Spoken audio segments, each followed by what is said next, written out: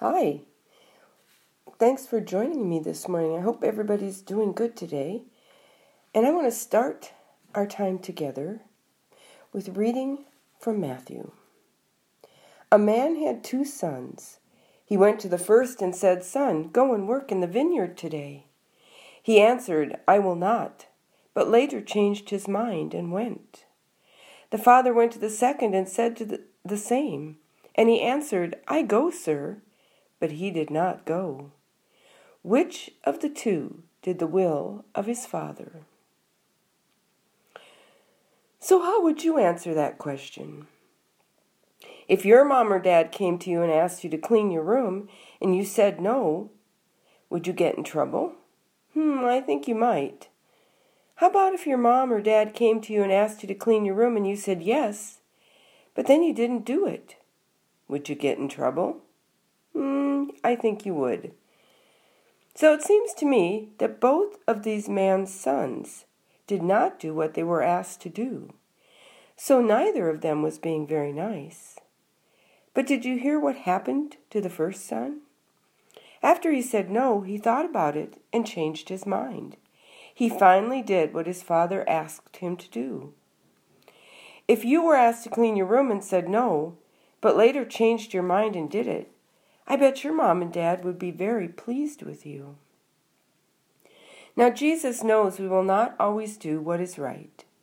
We will sometimes say something or do something that hurts someone or makes someone mad. Now, if we do that, Jesus wants us to think about what we did and realize we had not been nice, and then do something to make what we did better. There is a word that Jesus uses for changing how we act. The word is repent.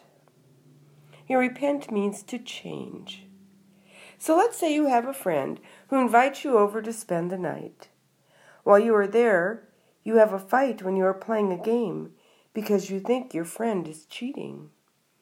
You call your friend a cheater and tell your friend you want to go home. Well, your friend's upset and he begins to cry.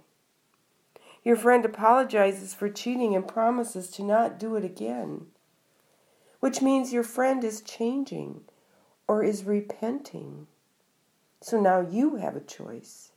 You can forgive your friend and stay, or you can be mad and go home. Jesus tells us we should forgive. Since your friend has repented, it would be very nice of you to forgive your friend and stay as you had planned to do. None of us will always do what is right. But what is important is that we know when we have not done what we should, and we change or repent. Just like the son who said no to his father, and then changed his mind and went out and did what his father asked him to do. When someone does repent or change their actions, then we should be able to forgive them and give them another chance to do what is right. Let us pray.